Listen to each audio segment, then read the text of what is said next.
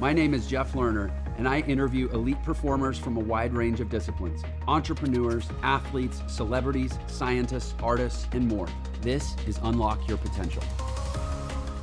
Welcome to another episode of Unlock Your Potential. It's your host, Jeff Lerner. Always so excited to be back with you, having incredible conversations with incredible human beings. Today, we are joined by one such incredible human, Natasha Graziano. She is the nation's #1 mindset coach, recently ranked the #1 female motivational speaker under 40 in the entire world by Forbes magazine, has over 6 million followers on Instagram. She's everywhere on social media. She's one of the most influential thought leaders for the new generation of emerging entrepreneurs and people that are just trying to be successful. She created a method called MBS that I want to talk to her about, meditational behavioral synchronicity, that has been taught to over 100 million people online and that has helped over 1.5 million people go through complete life transformation. We could literally be here all day and I'd just be reading off superlatives from her resume and her pretty astounding library of what she's done. She is also a single mom. She's overcome some pretty amazing stuff. And I'm so excited that she's on the show. Natasha, welcome to Unlock Your Potential.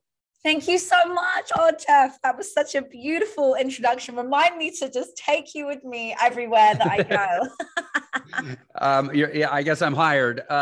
No, really. I mean, I've been a fan now. When did we first connect? It was sometime last year. I feel like it's been almost a year. Mm-hmm. And I've I have a lot of guests on this show, and sometimes I'm literally just reading a bio of a person I just met. But in your case, I've been following for a while. I'm like, this person is really badass, like really dynamic and really committed and really heartfelt and has overcome a ton and helps a ton of people. And frankly, would be easy to judge the book by their cover as like, oh, he's some cute girl on Instagram.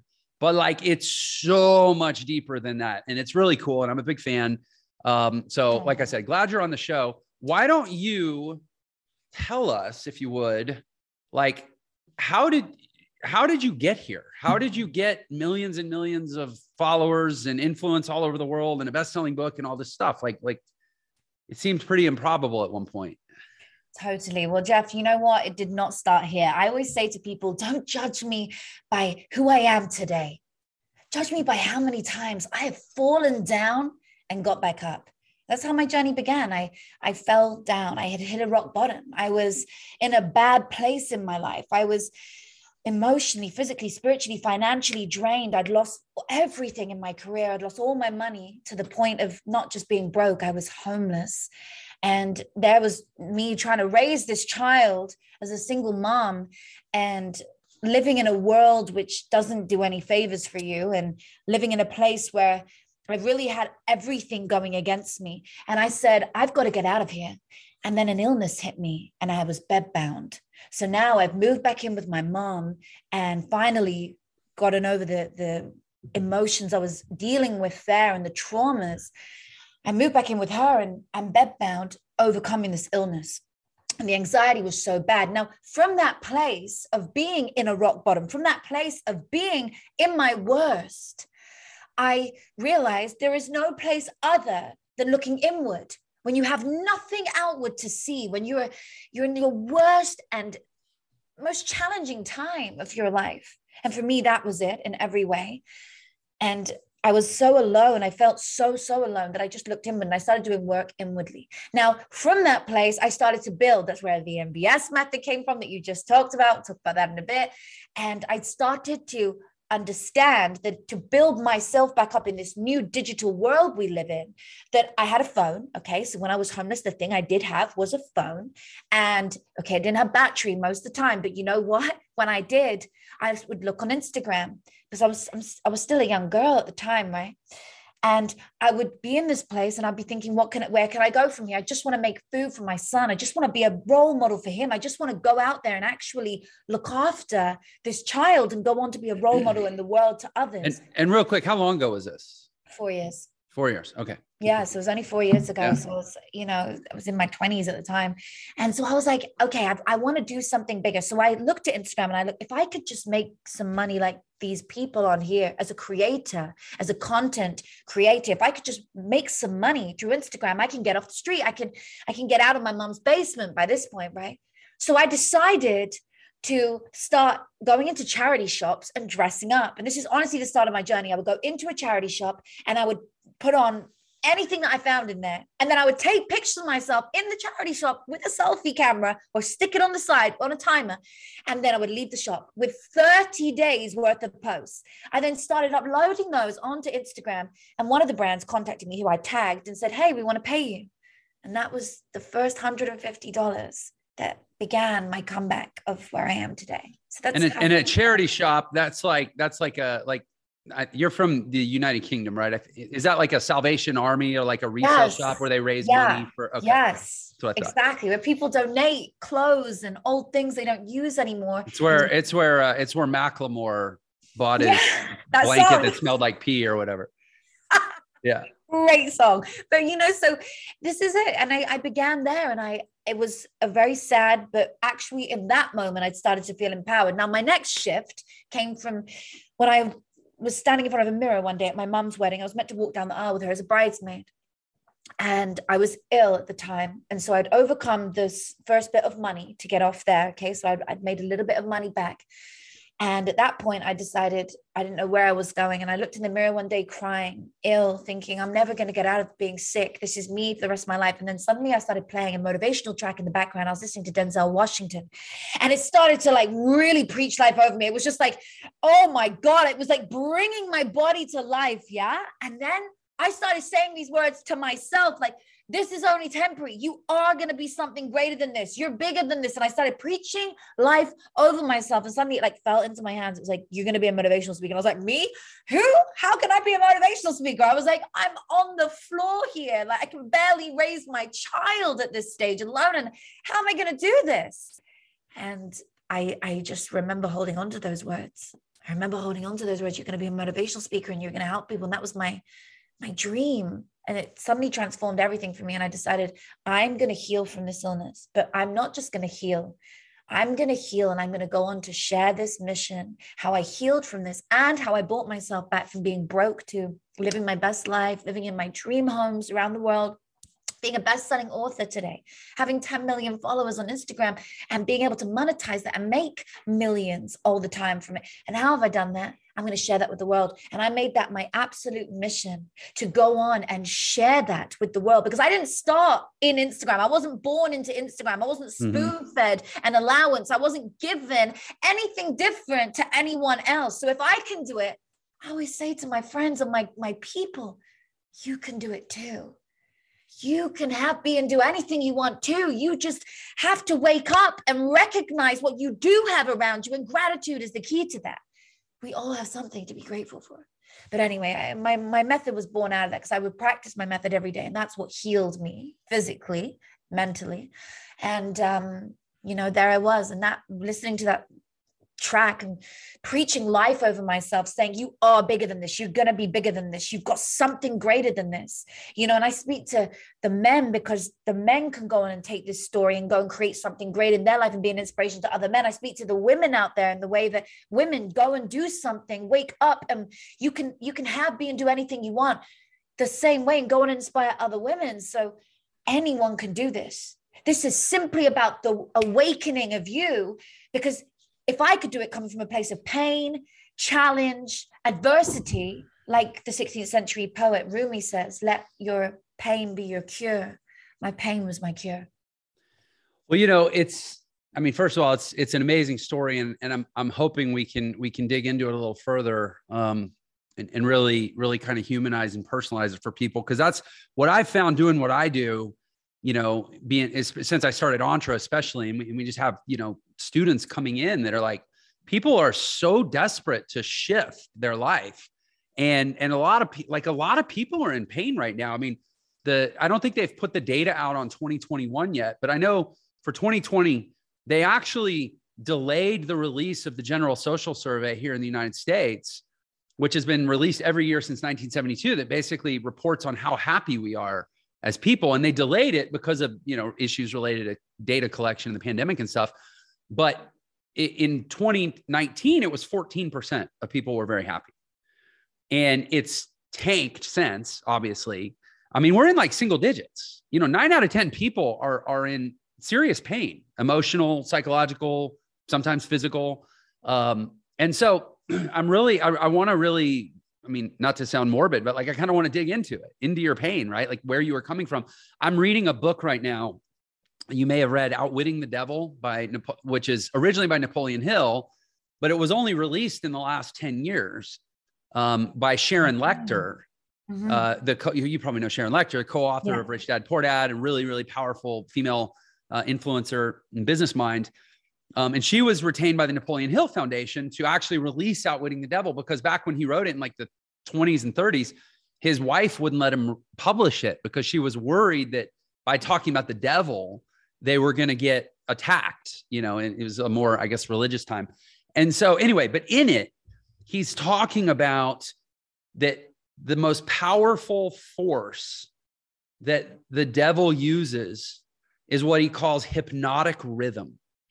That people get into these rhythms of life that are basically a form of hypnosis. And the devil's kind of revealing his playbook in the book. And Napoleon Hill basically says, adversity is how you snap out of hypnotic rhythm. Adversity is a tool that anybody can use to force themselves to try on new thoughts, adopt new behaviors, and break the hypnosis of the rhythms that they've been in. And so whenever I hear people talking about hitting rock bottom and then bouncing, now I have a context for that. It's like, oh, something broke the rhythm for you. It snapped you out of your hypnosis, right? And now, and all of a sudden you were entertaining these thoughts that sounded crazy, like, oh, I'm going to be a motivational speaker. I'm going to be this, I'm going to be that. But that's not any crazier than any other thought. It was just different than what you'd been hypnotized to think by your trauma up to that point. Yes, you've got it. God, the way you've described that is so spot on. And I've never even looked at it like that. I think you get into a rut, you get into a routine, and who we are in our 30s is an amalgamation of our habits that we have formed and adopted and accepted. And that's who we've become. So that's why I found myself pushing away love. I found myself pushing away partners. I found myself pushing away good job opportunities, the same things, because I was an amalgamation of my habits. And I was just thinking, okay, you just go to work, you eat, you sleep. You just go to work, you eat, you sleep. That's what this is. No, that's the hypnotic, as you're saying, that state. That's the way that you're programmed to think. But actually, no, that's not the case. We program our own thoughts. We are what we think about. Everything around us comes down to our thoughts, our feelings, and our actions. And if we change any one of those things, you will change your outer reality.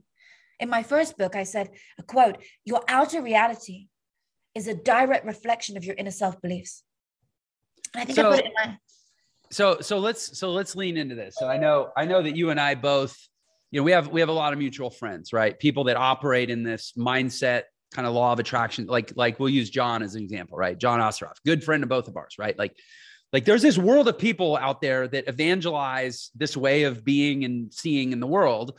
And then there's the vast majority of people who think, I don't know that they're fully ready to dismiss it, because like, oh, if we completely dismiss the supernatural, then life gets really dull and meaningless. But we also aren't really going to like invite it into our lives. We're not going to live in it fully. We're going to tell ourselves that it somehow doesn't really apply to us, right? Like we're going to create distance. That's, I think, how most people respond to what you just said is like, oh, that sounds nice, but somehow I'm going to intellectually distance it from myself. So I want you to counter argue to those people and say, no, here's why it's real. Here's why you can't distance it from yourself unless you like suffering. Help us wrap our pragmatic, skeptical minds around this kind of concept. This is exactly what we speak about in my book, Be It Till You Become It. And I'm going to tell you exactly what it is. It's where neuroscience meets ancient wisdom. It's where the pragmatic mind meets the new neuroplasticity of our brain. It's where the new thoughts actually take over. check this out. No matter whether you believe it or not, the law of attraction is happening around you, because what you are seeing in your reality is what you have previously thought about and brought into your reality 5 days ago, 30 days ago, a year ago. If you constantly think, I'm going to go into some science here for you, for the pragmatic people. If you think about negative thoughts, or you think, actually, I don't care about this, it doesn't mean anything. This is really interesting. There's a part of our brain called the reticular activating system. Okay. Hear me out for this 1 second and take a note down if you want to learn something incredible today. It's called the RAS, the reticular activating system. And it filters 2 million bits of data every second: colors, sounds, things you see, everything, all your senses, but not smell. And what it does is it filters things that you deem as important. It shows you things that you deem as important. So what do you deem as important? Well, anything that you focus your mind on is what your brain deems as important. So if you are focusing your mind on, oh, it's not going to work for me, that didn't work for this one, oh, she just got lucky, oh, he just did well, he was given it all as a child, whatever these negative thoughts are, but you know what? Your reticular activating system is going to show around you evidence to prove that belief system is real. So you have a choice every day. Are you going to program your mind to show you outcomes and possibilities of a new beginning, a new start, a new outcome that you do want in your life, like abundance? You want financial wealth. Maybe you want your company to start doing 7, 8, 9 figures. Maybe you want to improve yourself in some way. You want confidence. You want happiness. You want a partner. Whatever it might be, it starts here in the mind. You have to start thinking the thoughts, which is where it programs at that base level, the root seed level in the brain. Your thoughts have a frequency. So if you start thinking, I am worthy of financial abundance, I am worthy of getting that bonus, I am worthy of changing my life and being happy, etc., whatever these things are, your reticular activating system in the lower part of your brain, it starts to work for you and show you evidence around you and opportunities, events, and people and places to show your belief system is real. So whether you believe in the law of attraction or not, that is the law of attraction right there. Just that one piece of science, the reticular activating system. So if you start to accept that your thoughts carry weight, they have power, whether they are positive or negative, it's the same frequency. If you're having a super positive thought or a super negative thought, it's coming to fruition. It doesn't matter which one it is, it's coming to fruition. So have and choose thoughts to remain in your mind, which serve you in the long run, which serve you 30 days later. Because you look around you now, if you've got chaos in any area of your life, if you see chaos in any area, it is because you did not value that area. You didn't care about that area as much. And you haven't been thinking truly within you good thoughts and feelings around that area. So whether that's health or in your spiritual life or in your brain, in your mind, doesn't matter what area of your life it is. It could be in your relationships with people. Any area of your life, if you actually inside of you do not believe you are truly worthy of having a healthy friendship, a healthy relationship, getting that bonus at work, improving your health, if you don't believe you're truly worthy of it, honey, it's not going to happen for you, because you're actually attracting around you without realizing bad possibilities, people who are coming to you with that. You're like, oh, why do I keep copy and paste the same relationship?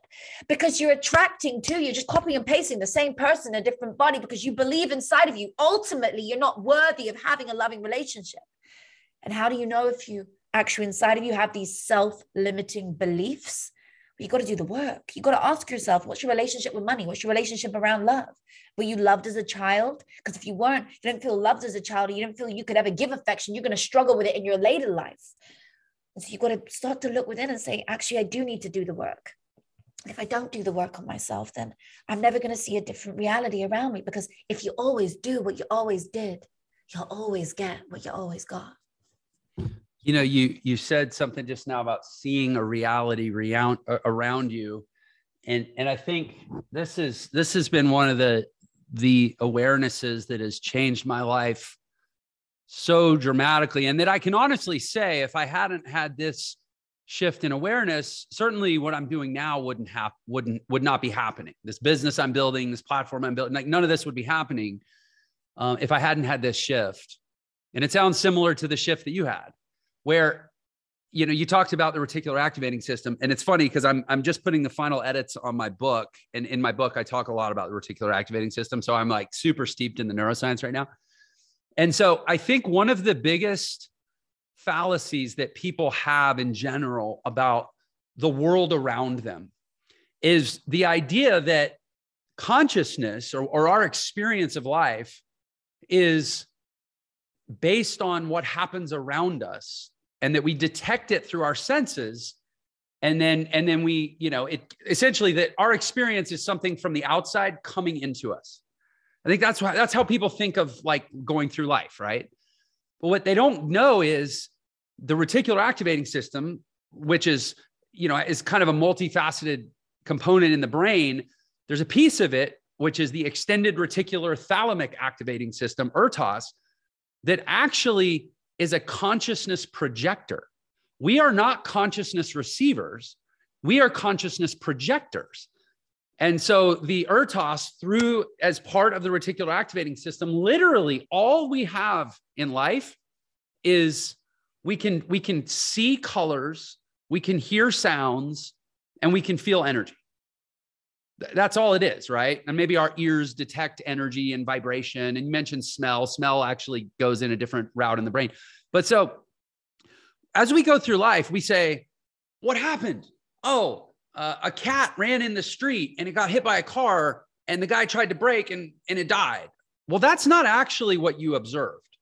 What you observed was colors shifting. That's actually all you observed, was some colors shifting. You explained it. The consciousness of what happened is something that was manufactured internally out of memory, out of instinct, out of emotional memory. And it was literally painted onto the colors that you saw, like you would paint meaning onto a canvas. And when people realize that you are constantly generating your own awareness of what's happening in the world and your own consciousness and your own story and your own explanation, and that all you're actually getting from the outside world around you is like temperature, vibration and color, then you realize I am literally making this shit up as I go all the time, which means all it is coming from in here. And it's the most empowering thing in the world, because you can it's like this red pill that everybody has in their hand, but they're scared to take. But like, if you would just take it and realize you're literally creating it all the time, you can create whatever you want. It blew my mind anyways. And I wouldn't be doing what I'm doing. This blows my mind too. I love geeking out on neuroscience. We create everything around us. We are the architect of our life. We get to choose the people, the places, everything we encounter. Yes, things do happen to you. In Buddhism, they believe that actually situations are attracted to you. There's other things like that as well. Without getting into dogma or any of that, I believe many different things, but on a non-dogmatic view and, very scientific, how we're talking, actually, every single thing around us is created right here as a mere thought. It starts as a mere thought. Think of everything that's been created. The light bulb, electricity, Wi-Fi, everything was a mere thought in somebody's mind and it came to fruition. But a dream without goals is just a dream. You have to apply goals in order to make that dream come true. So that's the next part of it. You think about it, what you want. You think about feeling good. Now we start to add feeling to it. So you think about the thing you want, you feel good towards it, and then you add an action. You have to have all the parts in coherence. Your heart, your brain must be in coherence. You can't just think, oh yeah, today I'm gonna have a great day, and then whoops, you didn't. You have to genuinely feel good. If I feel good about something, I will bring it to fruition faster than if I feel negatively about it or I don't believe I'm worthy of it. So this retraining your thought patterns, choosing what you're going to hardwire into your brain. Are you going to hardwire thoughts into your brain and create neural pathways that serve you, or are you going to leave the old neural pathways? Because neuroplasticity is happening until the day we die. Did you know that? Till the day we die. So you know this because of your book. So it's happening. So and define neuroplasticity, if you would, for the audience. Neuroplasticity is like when you learn a language, it's creating new synaptic connections in our brain of a skill, of something. And it could be anything. It could be a new thought, a new feeling, a new anything. Neuroplasticity is the creation of that in the most basic terms. And historically, the conventional wisdom has been that neuroplasticity dramatically declines with age. And the research now is showing that essentially what we believe about neuroplasticity becomes self-fulfilling. Incidentally, what we believe about willpower has also been willpower has been completely debunked in the last 15 years, as has this concept of declining neuroplasticity. That the reason it's harder, the reason we think that it's harder not to eat cheesecake at 10 o'clock at night or not to eat a tub of ice cream, the reason it's harder is because we think it's harder. Yeah. And the reason it's harder to build new synaptic connections when we're 75 years old is because we think it's harder to build new synaptic connections when we're 75-year-old. We think that old dogs can't learn new tricks. Meanwhile, we're depriving the old dogs of learning the new tricks because of what we're telling them is true about themselves that isn't about, and we're doing it to ourselves. Correct. So I just want to say that like the science is on our side here, that you don't have to be 25 years old to completely rewire your brain. And it's harder after 25 years old. We're not saying it's easier, because before 25, it is easier to learn a new language and a skill. So anyone who's under 25 right now, high five, go do your thing, go and create your new brain. But the reason it's harder is because we're more attached. Our identity is more attached to our knowledge as a function of identity, not because of anything intrinsic in the brain. Exactly. I love this. This is exactly it. So you can recreate your brain the same way. Within 7 years, we're a whole new body. You can recreate your thoughts. Should I tell you the best exercise? I give this to all my clients, right? Anyone write this down if you're listening and you want to take something away right now and try this. Do 3 circles. 1, 2, 3. Okay. So around each other. 1 circle, then 1 circle around that, 1 circle around that. In the middle of that first circle, put your name. Okay. And then I like to draw a little stick man of myself, little stick man around it. I like to write who I believe I am at my highest. Okay. Not the negative thoughts and not the self-pity and the self-doubt, not the imposter syndrome, the version of me that I believe I am. So I'm a speaker, I'm an author, I'm a mindset coach, I'm a social media marketing guru, like all these cool things, right? Write down your things. So whoever you are, and you're writing it down, you're a top sales rep, you are a nurse, and you love family, all these things that you want to write down, okay? And then I like to put on there like great wife, great mom, all the things that I believe that I am. So Jeff would be like world's #1 daddy. Like he's amazing. He's an incredible speaker, all these things. Okay. So now you write all this down in your first circle. In the circle around it, I want you to write down your thoughts. So write down, as that version of you, what thoughts this version of you would be having. So I think positively. I think abundantly. I am free. I am filled with new wisdom. I am open to new ideas. I'm open to new possibilities. Your new thought processes, okay? Mm-hmm. Now, in a minute, it will make sense. Around that next circle, you write the feelings as that future self. So the version of you want to be, what feelings would they be having? Because I sure as hell can tell you now, the thoughts and feelings you are writing down right now are not the thoughts and feelings that you are having if you are not showing up as that version of you that you want to be. So there's a distance between you and that thing. It's on a pedestal. And what does that mean?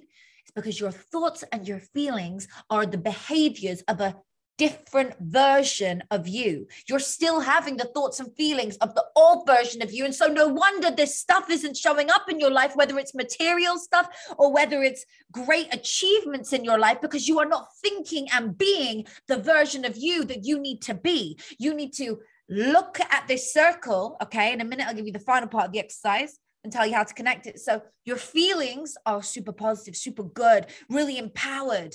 You're feeling amazing every day. You're feeling uplifted. You're feeling great because you listen to Jeff's podcast every day and you get so much value from him and his amazing guests, and you read a book a week or whatever these feelings are. And then finally, your actions in that final circle. In that final circle, you put your, in that, around that bit, around the edge, your actions. What actions does that higher version of you make every day? So they post on Instagram all the time because your authority needs to be accelerated if you're going to be that version of you. They're getting themselves out there to the world. That version of you is credible. That version of you is recognized in the press. So that person has a PR guy or whatever it is. You need to look at that version of you that you want to be all around that third circle, okay? Actions that you take every day. You take your kids to school, because what's life without spending time with your kids if you've got kids? Maybe you take your dog for a walk. What's life if you don't walk your dog every day? You understand? So what does it mean to you?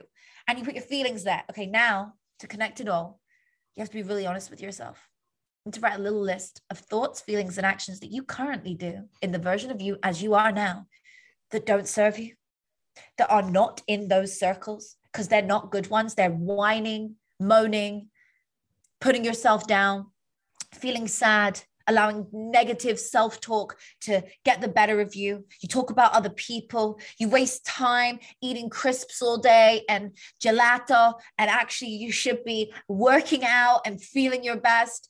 Or maybe you just don't do anything with your kids and you know you should. Whatever these things are, write down that little list of things and you're going to root them out of your garden. You're going to take those out one by one and reframe your life one by one through these new habits, these new thoughts. It takes 21 days to form a small habit and 66 days to form a big habit. I hope that helps you. So, yeah, I mean, and I can't say I did it exactly like that. But it's funny, right around the time I was kind of getting ready to launch what became Entre, I did an exercise, and I teach this exercise in a couple different Entre courses called Needs, Wants, and Preferences, where I essentially, and you talked about thoughts, feelings, and actions.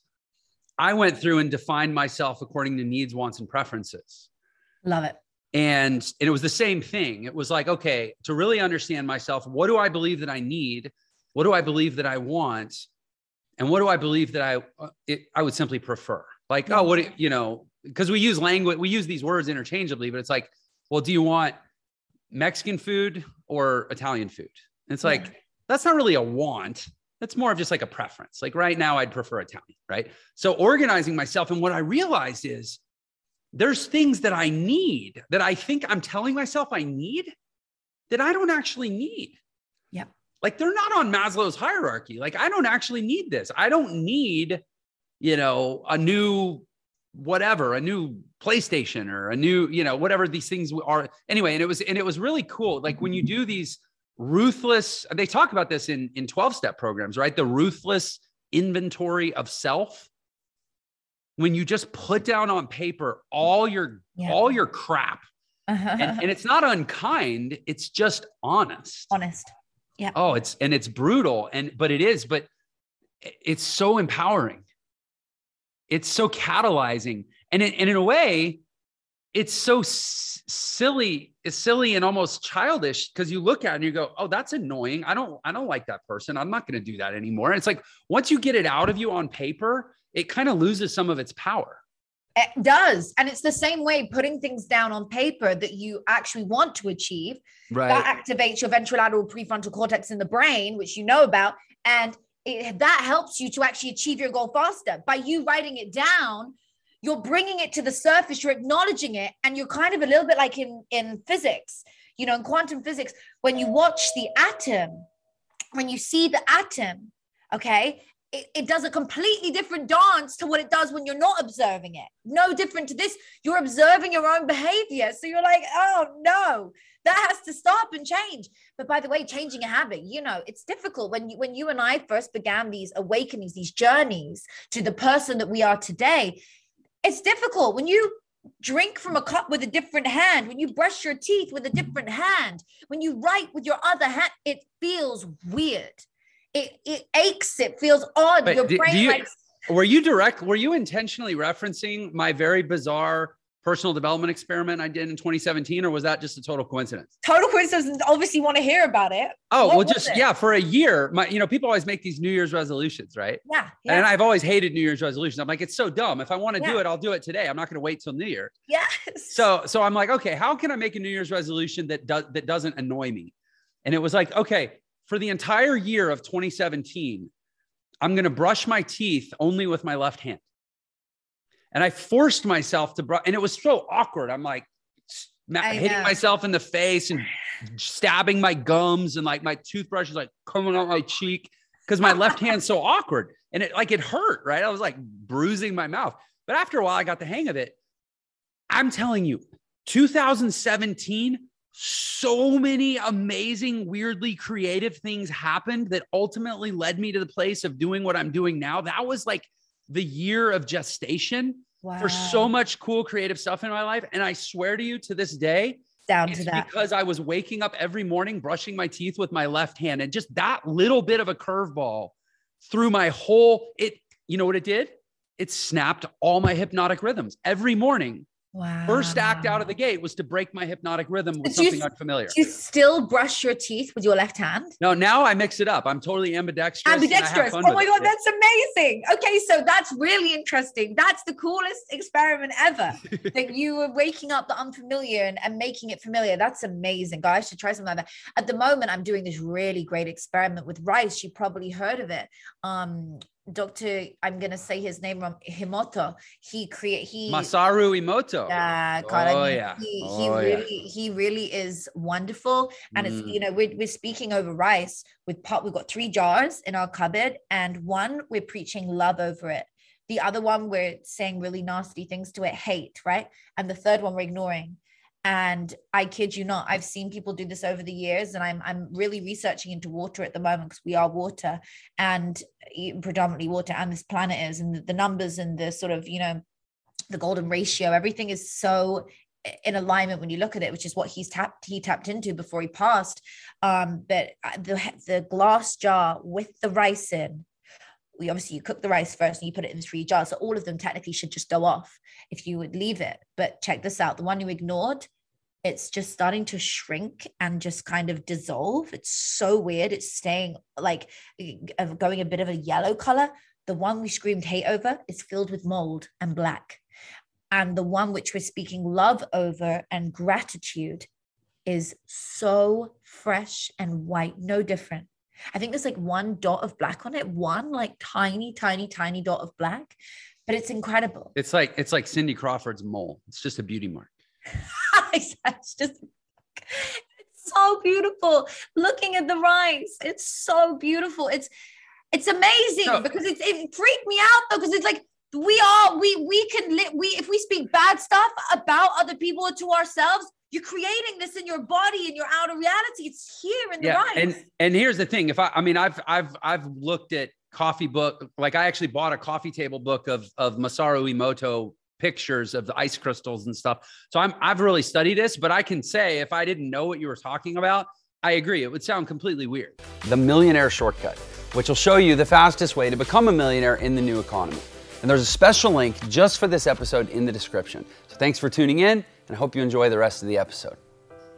Oh, no. So let me ask you this. Let me bring this together with where we started. So going back 4 or 5 years. Yeah. Single mom, homeless, dealing with an illness. I don't know how much, if there's any more detail you want to share around that, but like really low point in your life. What would you, I'm going to ask you a multi-part question. What would you now go back and say to that person? And then also, second question is, how would that person, do you think, respond to what it is that you would say to her? And then I'll ask my third question, but go ahead with those. Got it. Oh my gosh, powerful. Well, when you're in a really bad place, I'll go for the thing which I would say to that person, to that young version of me, that girl who was lost, confused, distraught, in rock bottom in every way. I would whisper in her ear, believe that you can achieve anything you can see in your mind. The future is not yet written. It's in your hands. That's in my new book, actually. And I have to say that is exactly what I would say to her. And you know why? Because if you can genuinely see some other possibility, which is you with the bonus, which is you with the cars, which is you with the foundation you created, helping all those children in Africa, which is you with the abundant financial bank account, with you with the dream partner. If you can actually see it in your mind, if you believe it now and take action, it is possible. And I wouldn't have been set in that position. I wouldn't have even had to go through that adversity if I had first known this stuff. If I've been listening to podcasts like this, because when you listen to a podcast, you're being one-to-one mentored by that person for the duration of that show. When you read a book, no different. You're being one-to-one mentored for the duration of the reading by that person. So I wish that I had known this stuff then, gotten myself a mentor and believed, just listen to that. And how would I respond to it back then? Probably like, well, actually knowing my story, I wouldn't be saying, oh, it's easy for you, because actually I'm the one who's been through it. So I would say, okay, well, let me learn from somebody who's been through it. You know, somebody. So you think you would have been pretty open and receptive if Natasha Graziano from the future, only not telling you I'm Natasha Graziano from the future, because that would have created its own skepticism.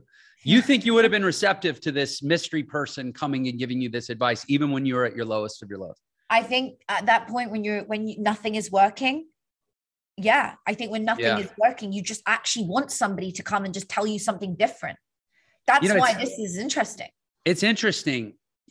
Like, I think you just kind of touched it, because I'm thinking about my own life. And for me, my lowest of the lows was like 2008. And that's when I discovered the world of online business. At the time it was affiliate marketing. And then I went into other types of digital business. And I was so open because I was so desperate.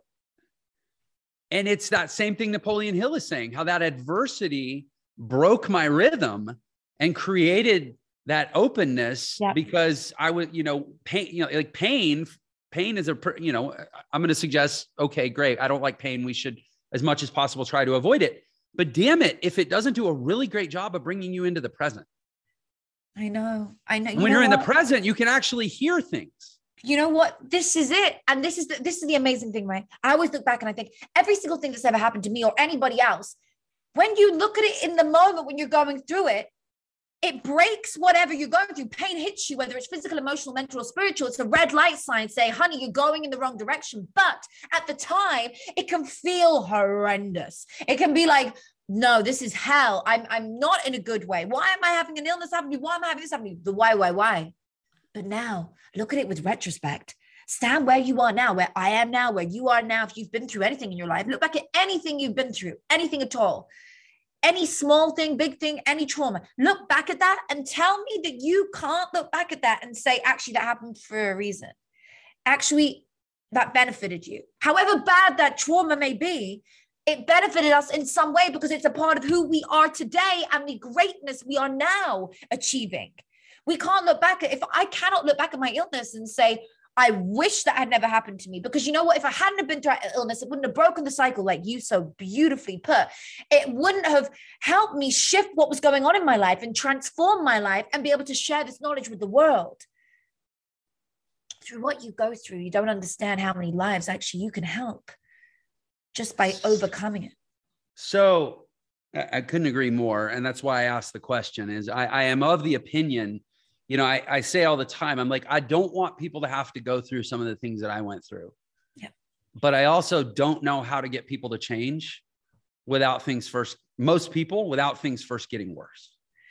Sometimes it has to, but a lot of people do also have transformations from a super euphoric moment when they're just like, wow, life is so amazing. And I want more of this, because we can we need to bottle that. We need to figure out how to bottle and distribute that so that people can change without having to suffer. That would be ideal, but I don't know. Well, it's about just actually tapping into something that makes you feel good every day. So what makes you feel amazing? So when I put my headphones on and I listen to these particular songs, which are Greek songs, and I just dance around to this certain tempo, I feel amazing. I literally can attract anything that I want to me within a matter of hours, days, weeks.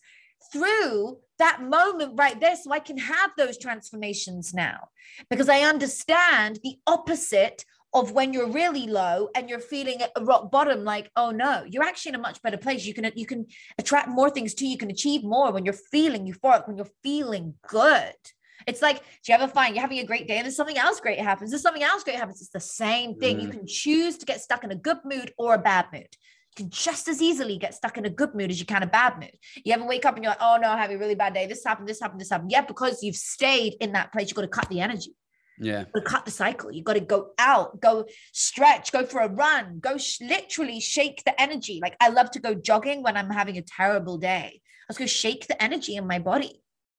I'll give you. So there's, so Napoleon Hill said, what the mind, and you essentially paraphrased this a moment ago. You said, that what the mind can believe, what the mind can conceive and believe, it can achieve. Yeah. So I believe, and we have both, I believe, I'm pretty sure you're connected to him as well. We both have a friend named Evan Carmichael, who says the biggest problem in the world is that people don't believe. They don't believe in themselves, right? And I tend to agree with him that, at least my experience has corroborated that, within the laws of reasonable, mostly within the laws of physics. I mean, me conceiving of myself as having the ability to fly isn't going to do me much good, at least not in this universe. But within that, what you can conceive and believe, you actually can achieve. 100%. And by the way, you won't believe something that is not achievable. So that system, that statement kind of reinforces itself. But that ability to believe, one of my favorite quotes, St. Augustine said, understanding is the reward of faith. Therefore, seek not to understand that thou may believe, seek to believe that thou may understand. Like things start to make sense when they're overlaid with belief. But that ability to believe in good things being possible and in your own intrinsic greatness being manifestable, that is the X factor that I have found more than anything else determines the quality of a person's life. So my question to you is, even at rock bottom, you were still a person who was capable of believing. You had not had all the belief beaten out of you, no matter how much adversity. There are other people who might be in the same circumstance, all other things being equal, but lacking that ability to believe that they could be better means they never will be. So my question to you is, how is it that even through all of that, you maintained the ability to believe, and who taught you? Where did you learn to believe in a way that would allow you to rebound? So it was through what I was listening to. It was through reading the book, The Secret at the time, before I'd read that 15 years ago now, but it was through listening and reading to something different to what I was used to. That's the trigger. So it wasn't like a mentor or a family member or someone that. Oh yeah, I had a mentor who I didn't know would be a mentor. This is an interesting story. So previously, when I was about in 2008, I think it was 2008. Yeah, 2008. I was in the mountains in Troodos Mountains in Cyprus. And I've been sent away there by my parents at the time. It was after 18, but anyway, I needed to become a better person. Apparently I wasn't in a great way. They sent me to a monastery and I had to do things every day that I could never even imagine. It was a great humbling experience. And when I look back on it, it was a beautiful thing that they did. Monastery in the mountains of Cyprus, sent by your parents as an adult. As an adult, yeah, completely. Okay. And I said yes, because I knew that there was a reason for it. And it was the best thing that ever happened to me. But I went for a walk one day and I was walking in the mountains and I was like really losing faith on where I was going in my life, why I was even here. But I knew there was a purpose and I had to just follow it and understand, because that's what my father had embedded into my mind. Anyway, and as I was walking in the mountains, I saw this guy meditating. He was shirtless, sitting down, really, really old guy. I thought he was like 80 something. And he was sitting down, he was meditating. And I was watching his chest go in and out. And he was doing this really cool breathing technique, a bit like a Wim Hof style. And I was watching him and I went back the next day and I watched him again from afar. And then gradually I went nearer and nearer and I said, hey, can I join in? And he said, of course, sit down. I said, what are you doing? And he said, I'm doing different forms of pranayama breathing. He was like an old yogi. So I said, why are you doing it? He said, because I basically live on light and plants. And I was like, how? And he taught me around the breath and etc. This is a whole other topic. This breath work ended up being the foundation of my MBS method many years later. But I learned it here from this ancient guy, I guess. Turns out the guy was not 80 something. He was 105. And he was, I mean, it's almost an impossible story. He looked fitter than most people. He was so amazing. God bless him. And so I was learning from the best. And I would sit and I would take it in, understand this breathing. And he told me it can help heal you. It can cure disease. Breathing is what is our biggest blessing. It's the first thing we receive when we come into this life. And it's the last thing that we leave with as we exhale. And I was like, gosh, this is amazing. I want to learn more. Anyway, little did I know that I would need that as part of my own healing 10 years later. And so then I went through that trauma with my own illness, and I called him, and I managed to find his details. I'd written it down in an address book, and I had to write him a letter to get his number and all this story. Anyway, I finally did get on the phone to him. I mean, it's unbelievable what happened, but basically he was still around at that time. He must be one of the oldest people in the world. That's like not, they don't write it, they don't check it. He just lives in the mountains. Right. And this yogi ended up helping me with understanding breath work, which became the framework for my MBS method. So I then integrated that into my MBS method. So that then there was a person who influenced me. There always is a person that influences you. There has to be. Because when I hear these stories, I just always, it's even like Oprah, right? Like Oprah was, born out of, this young teenage single mom, like sexually abused, just like horrible, all this stuff. But there was like a person, I think it was a grandmother or an aunt or something. There was like one person that she said, that person taught me that life could be good. And that was the fuel I used to do this and that and that and that, and ultimately become. And so it just seems like all these stories, there's always a person, there's always a spark of light that teaches us that it's like that we can carry with us even into the dark, to just as a reminder that like, oh yeah, life can actually be really awesome. I just need to go back to that. I need to access that energy. 100%.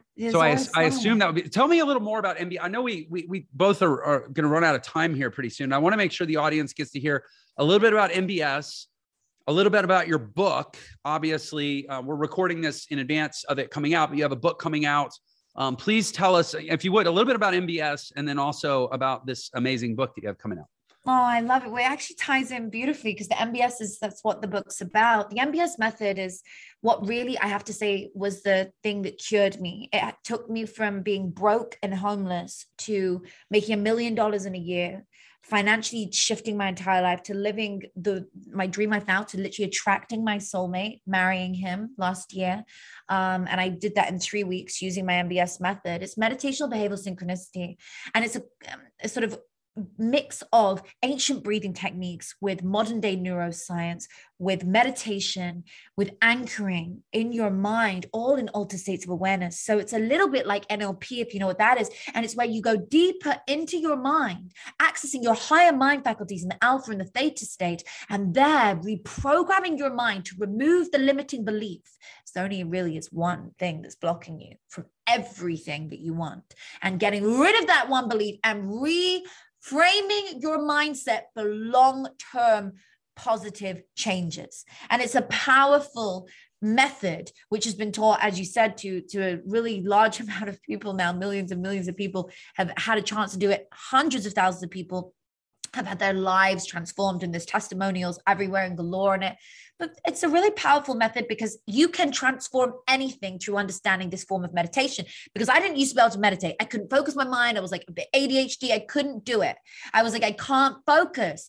But because of the integrated breathing method that you start with, as I sort of tapped on a minute ago with the yogi, that is where it begins. It takes you deeper. So you're forced to relax. And then you can calm your mind and you can refocus it and choose the version of you want to be while you're in an altered state of awareness. You keep complete control of yourself in that moment. So it's like a self-hypnosis. Very, very, very powerful transformation. It helped me heal my illness.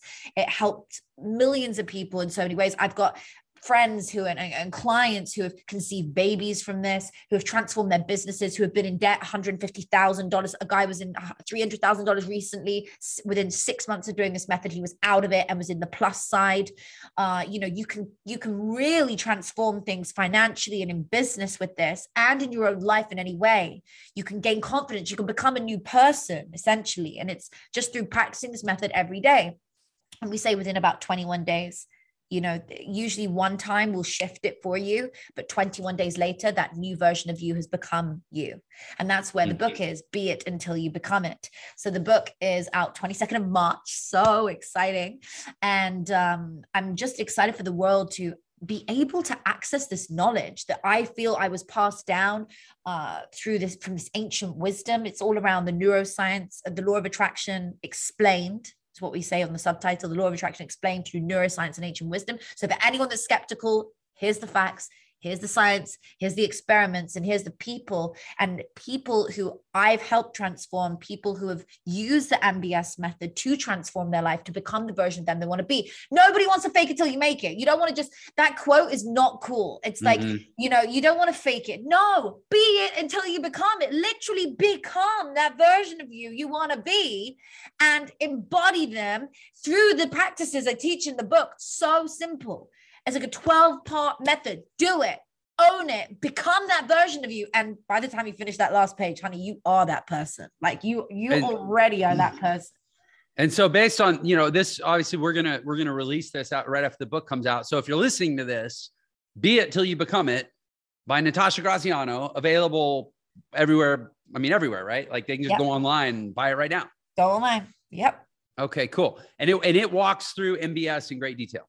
Great detail. And I'm going to give you the link, Be It Till You Become It, book.com. You can actually get a free course with it as well, which is so amazing. So it goes alongside it. You get it's worth like $500, and we're just giving it to you for free. So you get to actually be it until you become it. You're going to learn how to accelerate your authority, how to become that version of you, how to unlock the full potential of your mind.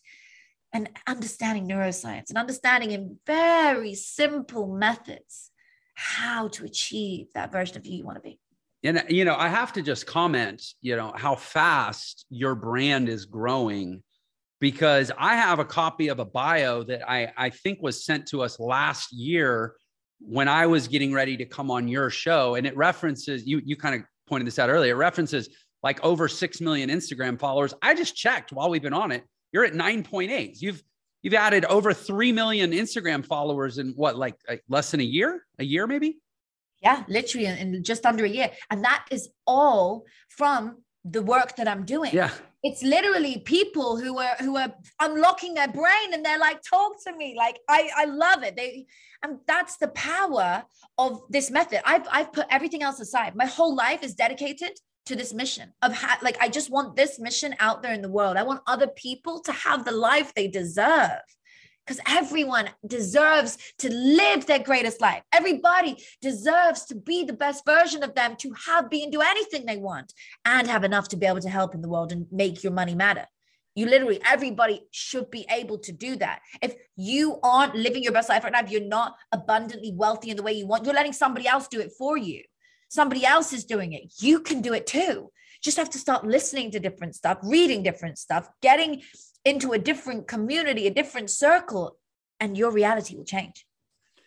You said one thing that really jumped out at me when you were talking about MBS, and you said something to the effect of that there's just one thing, that everybody just has one thing that's holding them back. And when you said that, I mean, like, how you get that like energetic, almost like tremor when you feel truth. I'm like, yes.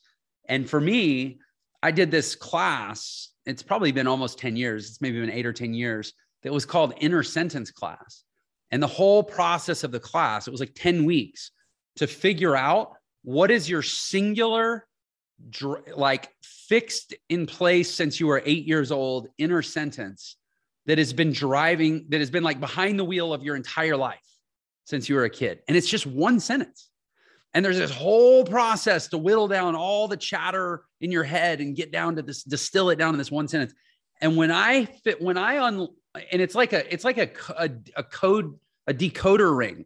When I finally decoded what my sentence was, and every single thing in my life up to that point made sense, and every single thing that has been better than I would have expected up to that point that's happened to me since has been in the release that came from actually figuring out what that sentence was and not being a slave to it anymore.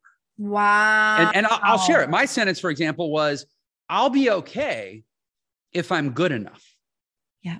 So and I had spent my entire life up to that point thinking that the way to be okay was to be good enough at this or that thing, like to be a good enough piano player or a good enough business person or a good enough speaker or a good enough husband or a good, so I was always having to perform and measure up so that I could be okay. And when I finally realized, oh wait, there's other ways to be okay than just as a measure of performance at something. Yes. It released everything. And so I'm not saying that's anybody else's thing, but that was my thing. But my point is, my experience is consistent with what you said, that there is one thing that when you can get clear on it, you can get free of it. So powerful. And you can, because it comes down to that one thing, that one phrase, that one limiting belief that is blocking you from everything. It's not loads. It's actually just one, because if you bring it, will it down. And you can do this in the subconscious mind. You can do this when you're in an altered state of awareness. You can also do this in the conscious mind by going down the spiral and doing it. I do that as an exercise with my clients. But when you go down, when you go down deeper, what is that thing? And it always starts the same way. I don't feel worthy of. When you go all the way to the bottom piece, and why don't you feel like this? And why do you feel like that? Why? It always comes down to, because I don't feel worthy of. And then whatever that thing is the reason you're not in a loving relationship. Is the reason that people don't seem to stick with you in your business. It's the reason that, et cetera, all the things that you are facing, the challenges, the financial problems you're facing, the health problems you're facing, not being happy with anything. Nothing's good enough for you. The grass is always greener, because it comes down to you don't feel worthy inside of you. So if you can knock that out, if you can work on that pain, on that suffering, on that one thing that is blocking you, that limiting belief, and my method is the quick route to get rid of it. The quick route. Even that language, I'm not worthy. Like I could have easily, I didn't have that language, but instead of saying I'll be okay when I'm good enough, I could have easily said, I don't feel worthy. Yeah. I'm not good enough. Yep. There you go.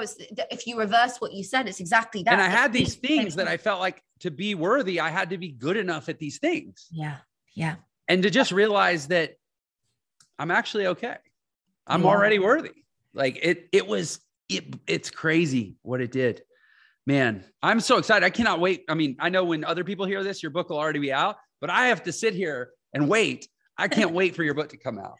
Oh, it's going to be so beautiful. I'm so excited. Well, I love hanging out with you. You're such a beautiful soul. And, I hope your audience has taken something special from this. I so enjoyed being here with you guys. And are you doing an audiobook version? Yeah, that's coming out very soon as well. So that's a special release for those people who want to just listen to it in their ear while they're working out. But the book itself has so many diagrams in it and so many things. It's just worth reading and seeing, and just it looks quite ancient as well. It's like a great feature in the house just to put down. You'll find people will be like, oh, it's bright red. Yeah. So they'll be like, whoa, it stands out. It's something about it. It's just a really beautiful texture. Yeah. There's some books that really, you need to buy the physical book. Like I just went through Tim Ferriss's 4-Hour Body book, and I had started listening to it on audiobook, and I'm like, I feel like I'm missing half the book, because I could just tell there was visual aids. And then I bought it and I'm like, oh yeah, now it all makes sense. So it sounds like maybe yours is one of those. Yeah, for sure. For sure it is.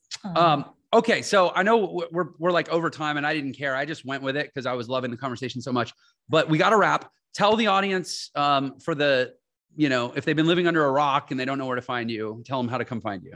Amazing. So for anybody that is, I love that, living under a rock. So you can find me on Instagram. You can find me Natasha. It's actually under my pre-marital name, so Grano. But if you type Natasha Graziano, it still comes up, so you'll see it. I can say if you just type Natasha, it comes up. I think you're the most famous Natasha on the internet.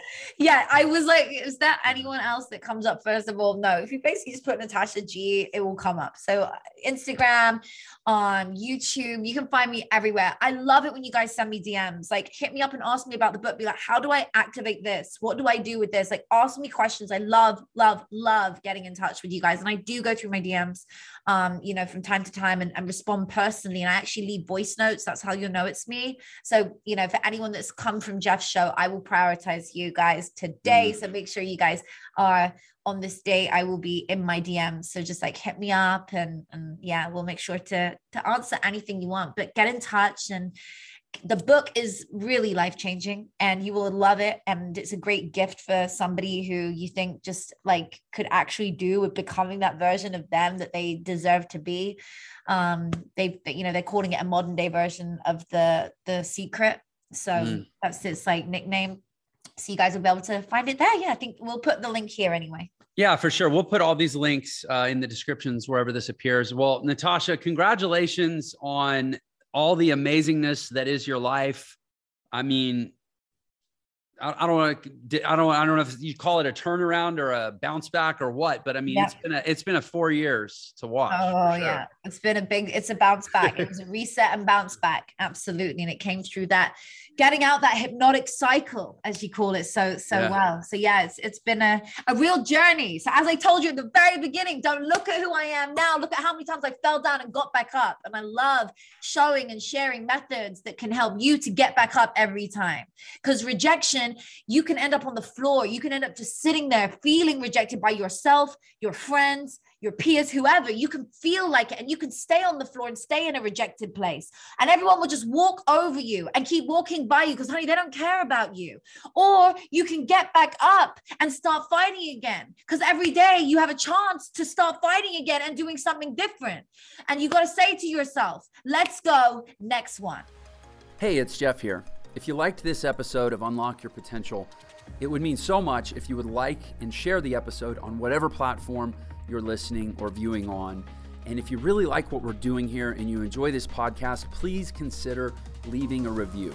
There is so much work that goes into these episodes, and you leaving a positive review lets us know that work is reaching people, and especially it helps us reach other people. Your review could be the reason that someone else decides to tune in, check out this podcast, and unlock their potential and ultimately level up the quality of their life. So thank you so much for your support and for listening, especially if you like or share or leave a review. Thank you for helping us spread the word, and thank you for unlocking your potential to go make the world and your world a better place.